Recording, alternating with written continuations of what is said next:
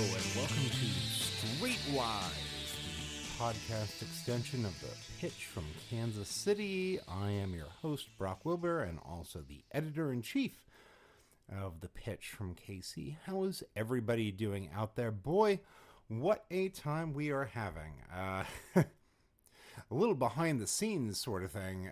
We are on deadline right now, which, if you're a longtime listener, you know means that my entire life is on goddamn fire, and that my brain neurons are not connecting to anything. So me even having time to come say hi to you is this fun, just general aside that I really appreciate.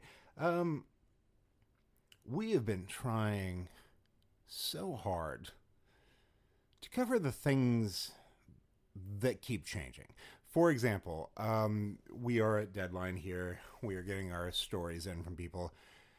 One of our favorite writers, Emily Cox, has been spending the month trying to write about what it will take for schools to reopen and how, as we've determined via our investigations, every school has a different set of rules, and every school keeps changing those rules like week by week.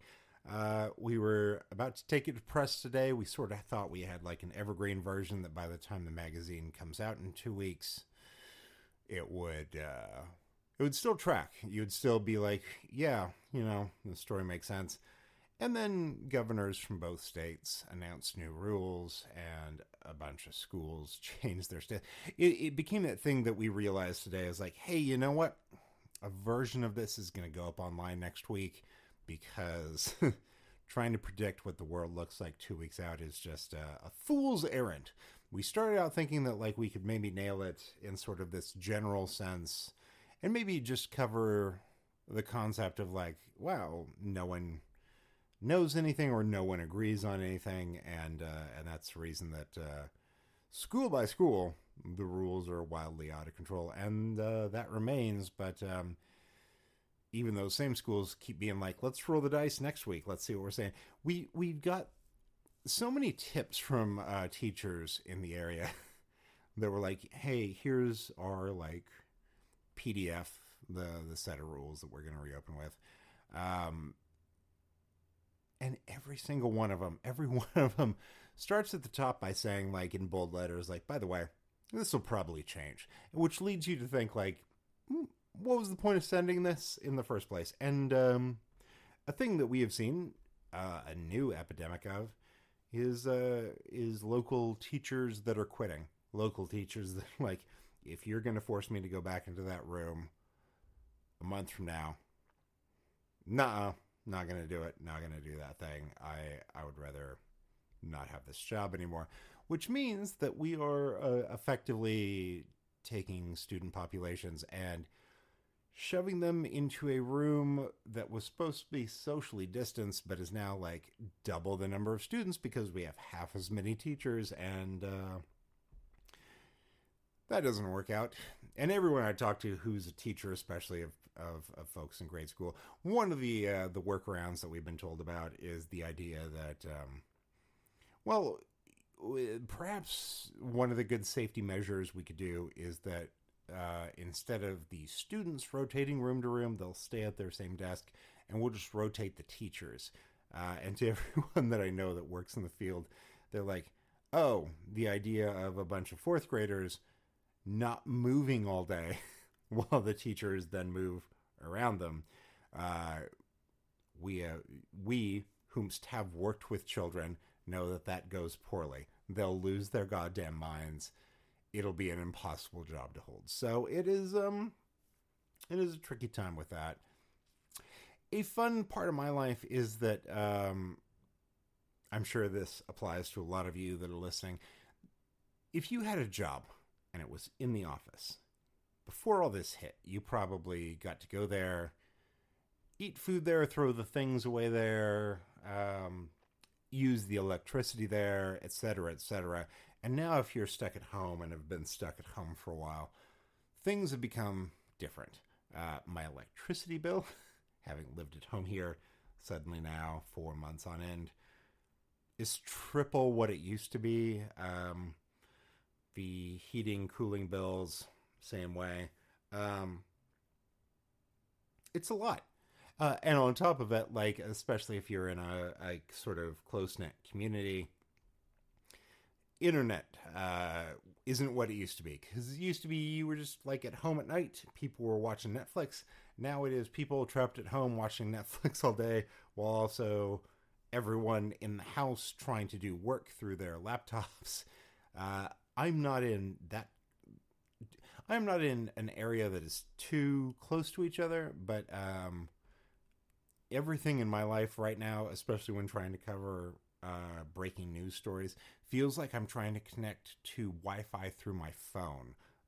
It is that slow. It's wild, especially because we have Google Fiber, which is supposed to be like the SpaceX version of connecting to the internet, which is wild. The extension of this is that I've been home so much and doing so much stuck inside time, as has my wife, is that we have started to create sort of a wear and tear on our place. So a house that was normally going to be pretty okay suddenly has things breaking down everywhere all of the time, and we don't have any leads on somebody that could just be a handyman. And I'm from Los Angeles, essentially. She is from San Francisco. We've never had yards. We've never had to worry about gutters. Right now, our gutters are falling off of our house. There's electricity issues where a fourth of our house currently just has no power to it, and we don't know what to do. And no one will answer my calls. I've called 6 electricians in 2 weeks, and like just no one gets back to me. I'm like, I don't know. Is it happening to everyone everywhere? Did everyone like burn out everything that they had? So that's where we are. Sometimes you try to install a ceiling fan yourself and you think, I saw a YouTube video. I think I can do it. And then a solid fourth of your house stops working. And then you go, okay, somebody will come in and fix it. And no one's there. There's no one to help do that thing. So it is odd to wear down everything all of the time. To be stuck inside, to do the wear downs, to be where we are. It bounces back and forth between me being so excited that I am at home, where I'm like, I am, finally like building my recording studio that I'd always wanted. I tuned my guitars in the appropriate way for the first time in years. I set up this amp. Things are going pretty well. And then like the basement floods, and you're like, well, for fuck's shit. My God, what did I do wrong? This hasn't happened in any rainstorm yet. It just happens to be this one, and you bungled it. So I don't know. Home ownership is fun. That is a joke that everyone says to anyone that buys a new home, because as aforementioned, I've spent my entire life having a landlord, and whenever anything went like terrible, I was like, hey, this is your fault, come fix it. Now it's my fault, come fix it me. I have no skill sets. A thing that I have long expressed is that I do consider my brain in terms of like a computer, and that it has a very limited set of space. And there are so many things about like being a man and being technically proficient at anything where I'm like, you know what? There's an amount of space that I have that is filled with 3 seasons of knowledge about the television show Alf, about Alf, the space alien that wanted to eat cats, that was a sitcom, and he was a puppet. That amount of space is so much more space than the amount of space it would take for me to know how to change the oil in my car. But like the oil knowledge, that's never getting in there because it's taken up by space for Alf. And like in a perfect world where I could drag and drop things, I'd be like, yeah. Get rid of the Alf, get the car stuff in there, be a human being. That'd be wonderful. And I just can't. It's not that easy. Because one, it's pandemic time. No one has the ability to form new memories or develop new skill sets. Like it's scientifically proven. We're just out of it. And secondly, why would I want to get rid of all that fun like Alf knowledge I've got? Like it's fine. no, it's a huge disappointment, and I desire to go back in time and have a different existence in that way.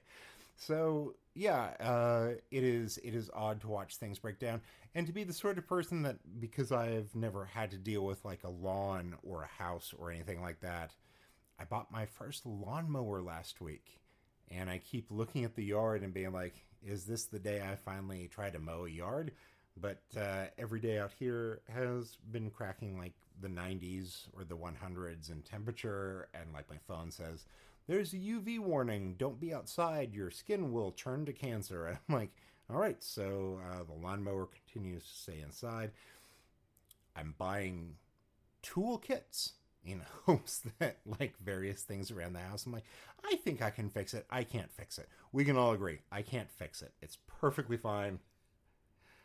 I'm an adult man who can recognize his limitations, and me stopping the handrail on the stairs to my basement from breaking out of the concrete wall, I don't got that in me. It's perfectly fine. But I'm trying. I'm really trying. Let's see where this goes. This is perhaps the year 2020 in terms of pandemic, getting locked inside, doing that sort of thing, that some of us soy boys who never had to develop some of these skill sets around cars or gardening or mechanics have to just step it up and learn it. And sure, I'm in for that. I hope to not ruin it the way that we ruined trying to install a ceiling fan and then disabled electricity to part of our house. I think we will keep trying things, and when we horribly fuck them up, we at least know that there are apps out there for people that are smarter than us that we can hire to come in and come fix stuff. And I don't know, I kind of like that. I like the idea of spending the rest of the year trying, knowing that I'm gonna make a mistake every time, but knowing that, like, with a little bit of money, somebody else can come in, raise their eyebrow at you, do a joke, and then fix it. At some point, I'll get closer to having some sort of skill set and being a man. That'll be wonderful. I look forward to that. Anyway, today on the show, we have a wonderful interview, but first, Nick's Music Corner. Hello, I'm Nick Spacek, music editor for The Pitch, and I'm here with this week's local music recommendation. Miles Bonny might have been born in New York and living now in Taos, New Mexico, but thanks to a string of releases in the early aughts, most notably the Sounds Good albums he recorded with Joe Good, the musician will always see Lawrence and Casey claiming him as one of our own. The musician's latest, Lumberjack Soul 2, released on Bandcamp at the beginning of June after the drop of the album's first single, Want You, in mid-May. The album is available now on Bandcamp at milesbonny.bandcamp.com, and there's a link to pre-order Lumberjack Soul 2 on vinyl from Digger's Factory. As of this recording, there were 146 copies left, and you have until the beginning of August to snag one on beautiful splatter vinyl. The album track Soulful Melodies is a warm, woozy soul number which fits dead smack into Bonny's description of his sound as, quote, tone and character with a timeless sensibility, end quote. Check it out now.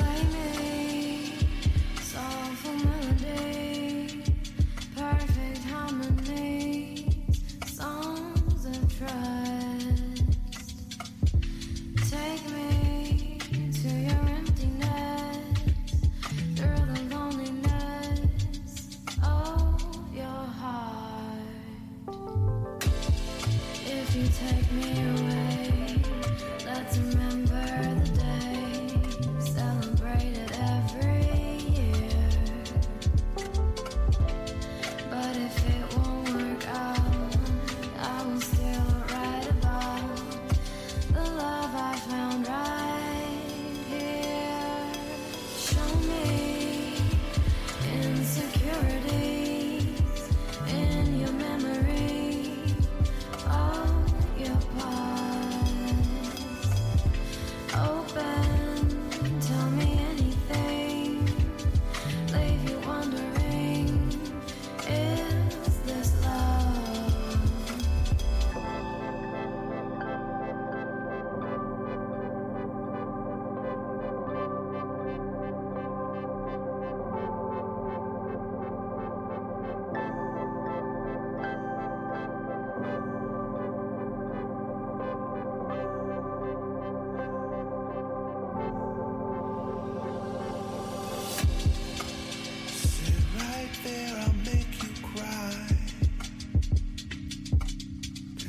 can be yourself. You know that I'm that type of guy who demands nothing else. Your words embrace the time and place that I can never do without. Maybe through our loneliness, discontent, we have no doubt. Tell me with your melodies how it feels to be all that you are. Maybe with our harmonies, this thing right here is the best by far.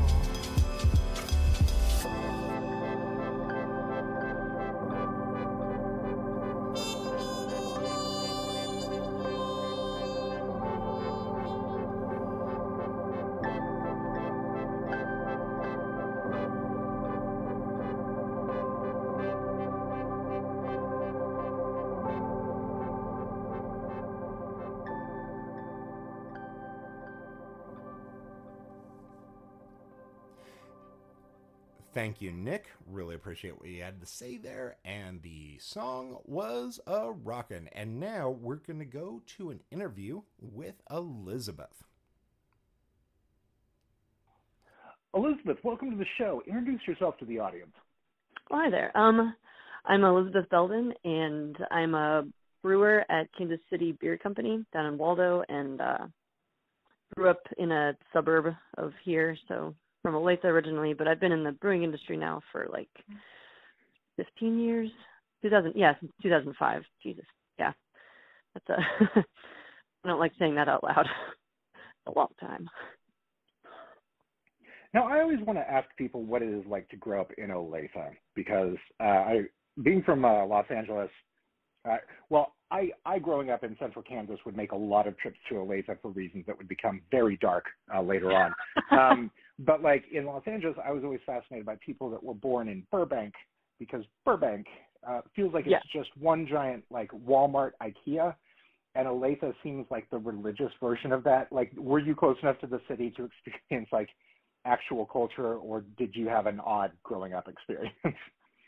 It was maybe a little sheltered, but by the time I got to high school, I had a really great teacher who actually still is a friend of mine and lives in Hyde Park, and she kind of introduced just like through stories about the city. And so I actually have a friend of mine, she and I would drive to like from Olathe, like when we were 16, 17, and drive up to the Tivoli Theater and Jerusalem Cafe, and that was sort of our like, do you want what movie do you want to see sort of dinner that 1-2 punch of a day is the origin story of so many cool friends I have who grew up out here. They're like, yeah, Jerusalem Cafe, Tivoli. That's where I learned to be cool. It's all right, wild.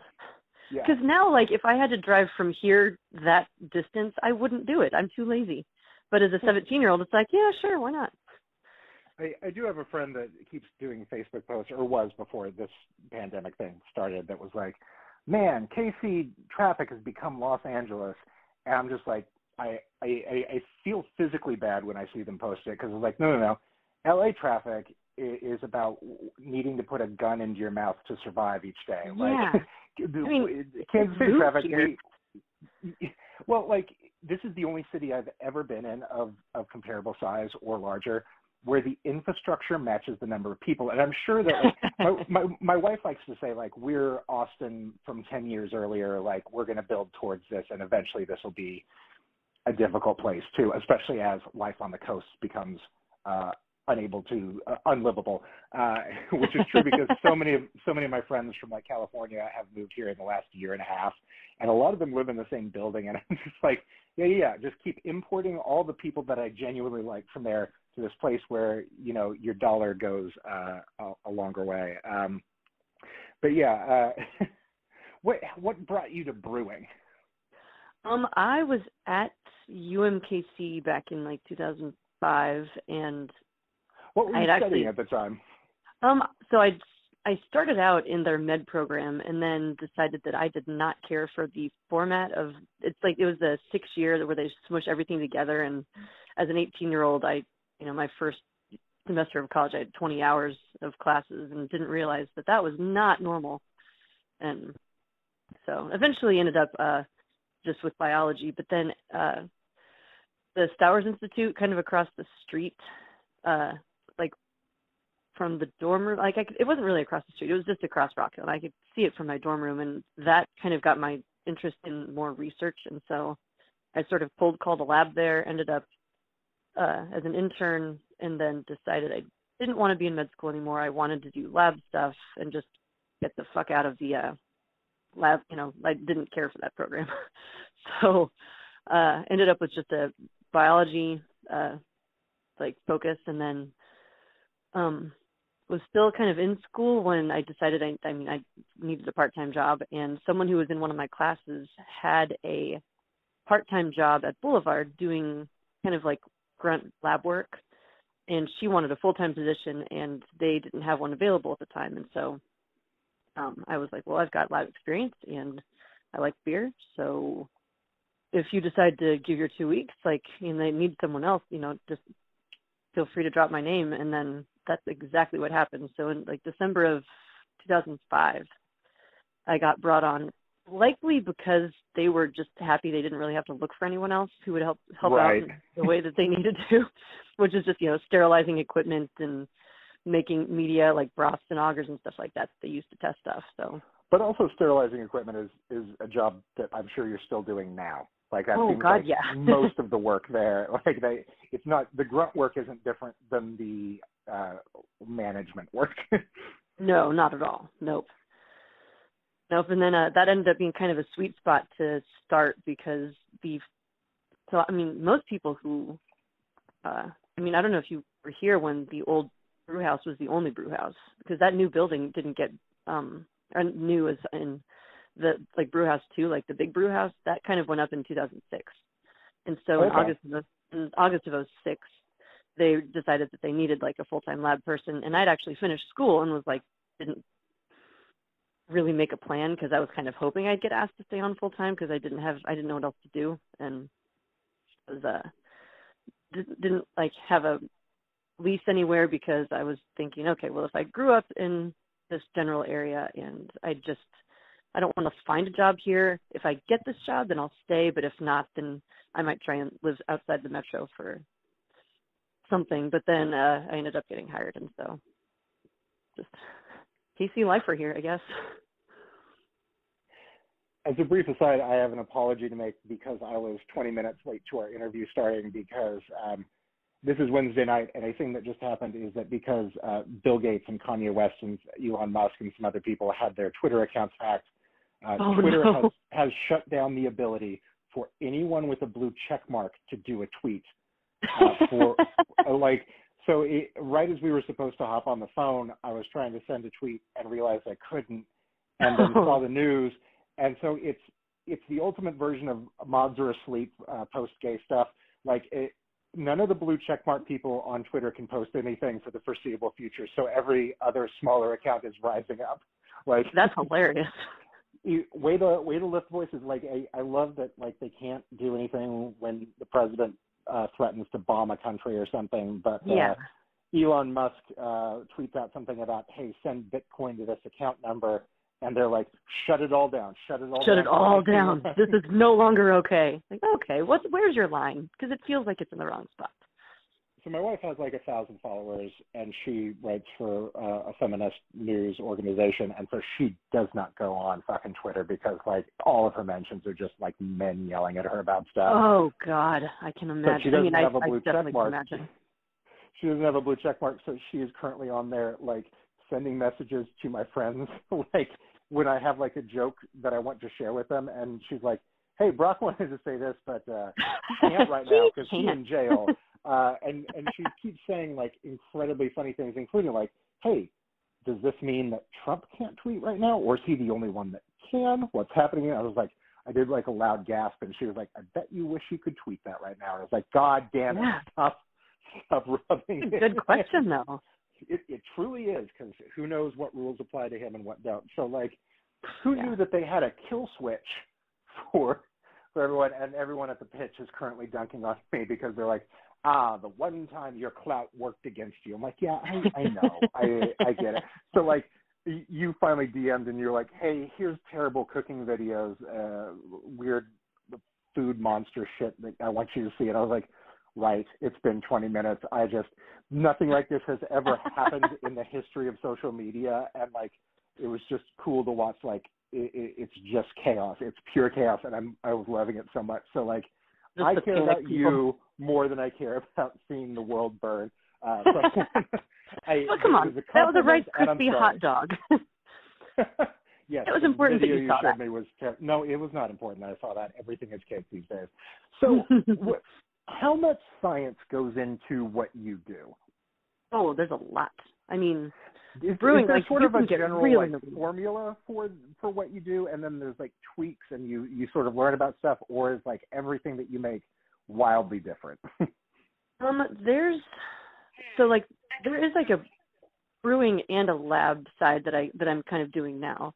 Okay. But from the brewing side, it's pretty much, it's sort of like making a sandwich. Like if you get like rye bread and you get pastrami and you get mustard and you get Swiss or whatever, you have an idea of what that sandwich is going to taste like. But then if maybe that mustard had a little bit of a different flavor, it's more vinegary than I thought it was going to be, so maybe I'll dial it back or I'll change this out.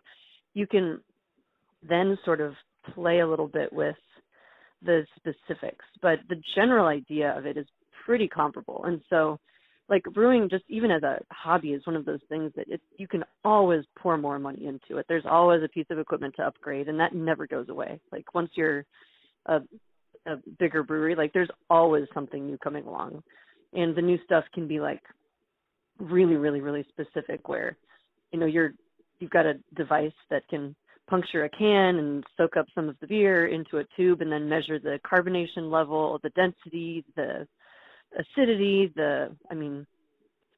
like dissolved oxygen, all sorts of stuff. And so really, really big breweries with really nice labs have got probably, I'd say $500,000 worth of equipment in there probably just to test stuff.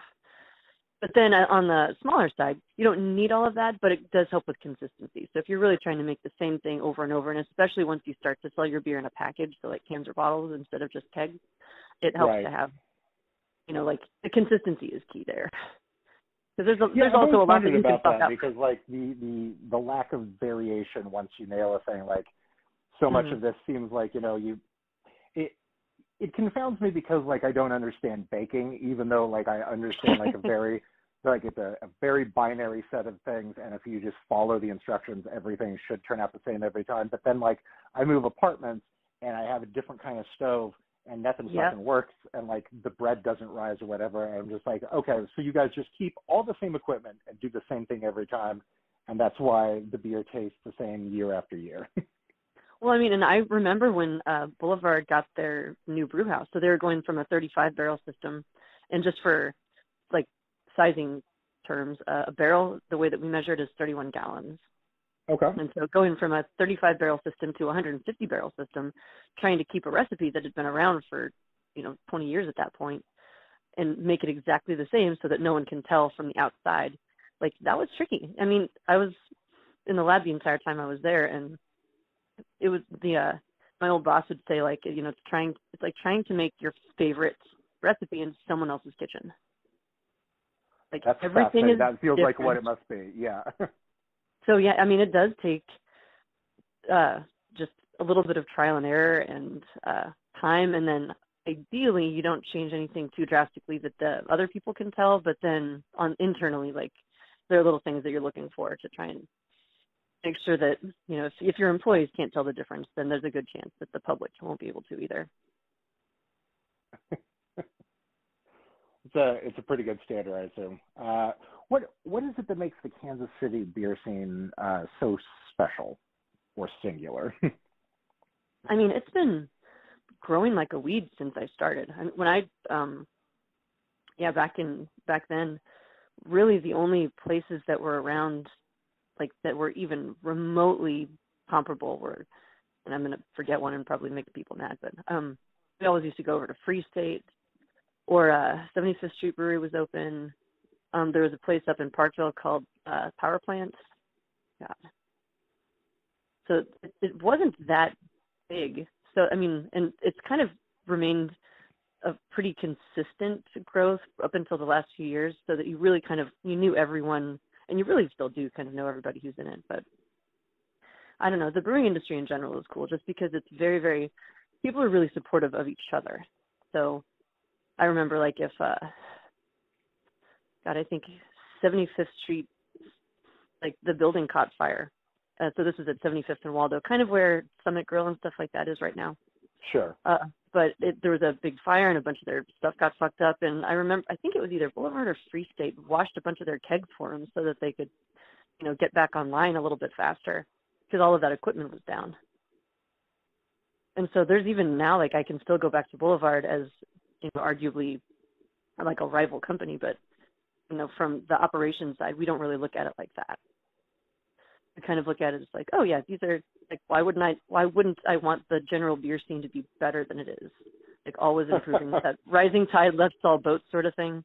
Right. Super cheesy, but it's like, we don't want people to come to Kansas City and then have there be little like pockets of like, oh, go here, but don't go here. That person doesn't know what the fuck they're doing and I'm not going to help them. So if someone's got a question, it's like, hey, can I come and check out your whatever it is? Like, oh yeah, sure. So it's, I like that there's a community that is created and everyone supports each other, because if one of the beers was shitty, it would reflect poorly on everyone. Yeah, kind of. I mean, you know, you don't want to have just an area or just somewhere that you widely just don't recommend. So if, you know, different people are going to be different as far as like how receptive they are to advice. And, you know, you're not going to walk in there and just, you know, tell them, hey, I know what you're doing wrong. But if they have a question or anything like that, then there's absolutely just a wealth of knowledge here in town. So it's and people are incredibly willing to share it. So it's a cool industry like that. Well, it is a cool industry, and I imagine that this is something that you have many thoughts on and have had some experiences around. But obviously, it must be over your 15 years in the industry, it must be tricky and complicated, and I'm sure oftentimes frustrating to be a woman in a burgeoning industry, just because that's true of women in all industries, but especially in one as bro-centric as the craft beer world. What has your journey with that been like? Have you felt mostly accepted by things? Have you really had to fight to get your position? What's your story with that?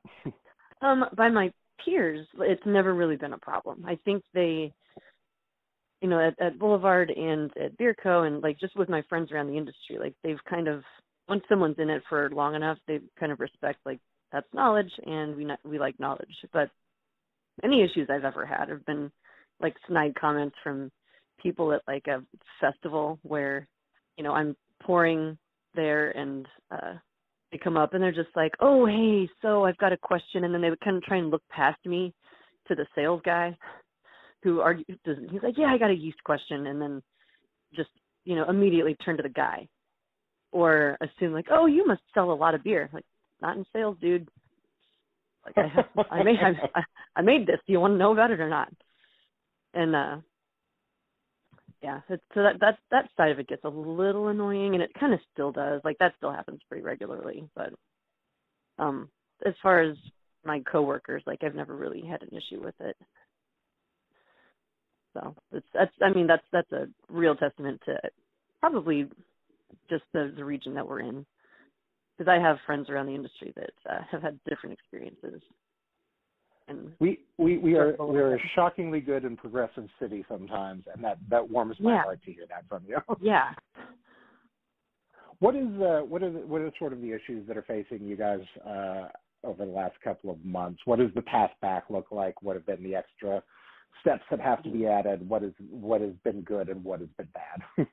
Well, what's been bad was like the week of St. Patrick's Day, roughly, is just all keg sales stopped. just fucking stopped in their tracks. And so, I think a lot of breweries, I know we are, and I'm pretty sure maybe Boulevard is too, but they're close enough to being about half draft and half package if they're doing package stuff, that suddenly cutting out half of your income is, kind of a devastating occurrence. And so I know for us, we ended up selling more bottle beer because we had to ramp up bottle packaging, but it's not like it's compensating for the loss of draft. And that's Right. across the country. I mean, that's certainly not happening just to us. And then places that are too small to be doing, or just don't even want to do packaged beer, and they've only been doing draft, it just stops. And so now as it's kind of starting to creep open again, you just sort of have to figure out the best way for you to do it for your consumer and for your staff to make it safe and something that's comfortable still. Because, I mean, my favorite part of going to a bar is just sitting at the bar and shooting Right. with the bartender and the person next to me. And so I honestly haven't gone anywhere, even though we're kind of allowed to now. It's like, ugh, it's not going to be the same. I might as well just drink at home. It is a shame to hear it, but after things opened up and it seemed like things were going to be okayish for a little bit, my haunt is the drunken worm. And a thing that had happened over the course of 3 to 4 months of not being able to go there was that I work there a lot of days. I hang out there. Not even having drinks, but just like they refill my water glass and I get to sit at my laptop and it's nice. And there are so many, like, especially blue collar guys that come in there that were regulars that I saw every day from like the last 2 years of my life because I lived around the corner.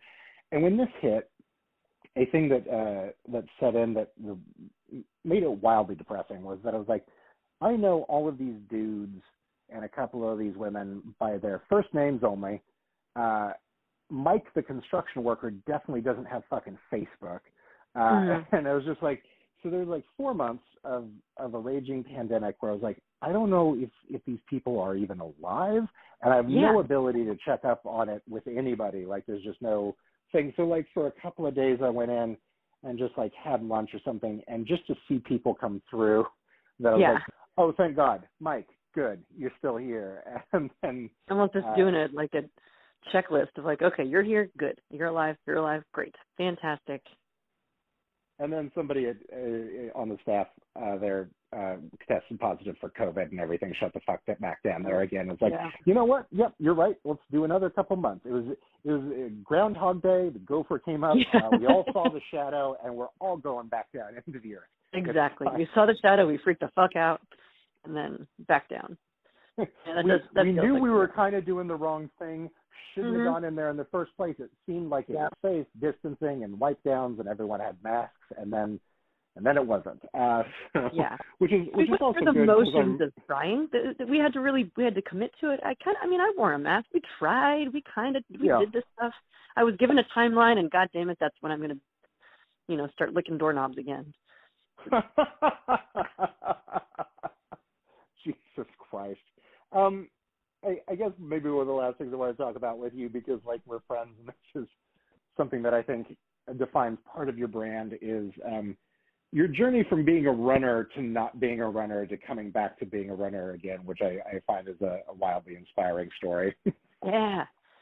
And I mean, I wasn't stopping by choice. I was training for like a marathon last year, and it's called Grandma's Marathon, which is named after a restaurant chain up in Duluth, Minnesota, and it runs along the coast of Lake Superior, and it's just supposed to be really, really beautiful and pretty flat, and so therefore like in quote unquote easier course. And I was training for that last year. Did some things wrong, probably just increased mileage, or started feeling confident and going farther and faster than I should have, just because I felt good instead of doing the metered increases, and then ended up with a stress fracture in my foot. So I couldn't do anything for about 3 months, because it turns out my job requires a lot of walking, and right. So that kind of, I mean, it's a pretty active career. And I never stopped working, and so it just took a long time to heal. And so then it's like, okay, well, 2020, grandma's 2020. And then a fucking pandemic hits. So this is the second time I've signed up for a race that didn't get to run. So we're just going to keep on signing up for this same marathon until I actually get to run it. But yeah, even in the heat, running is really, it kind of occupies the percentage of my brain that is otherwise just kind of that low level of anxiety about the world right now. Right. You know, that constant like, oh fuck, I can't think too hard about this, you know, or I'm just going to spiral, you know. But when I'm out there and struggling through 80% humidity, I don't have the energy to think about that. All I can think about is just, okay, stay alive right now. That's all you have time for. I like that our base level right now is essentially fight or flight. And so you when you go running, like, you can't do two levels of fight or flight. Like the exact same endorphins and things are releasing and the same fear parts of the brain. So you hacked it. Yeah. And it really, you know, because I also have a good friend of mine that I run with. And so this entire pandemic, you know, we continued, you know, at one point she was running in the street and I'd be on the sidewalk. So we're trying to stay distant from each other, but just bouncing off of each other with the whole, like, what the fuck is happening? What the, oh God.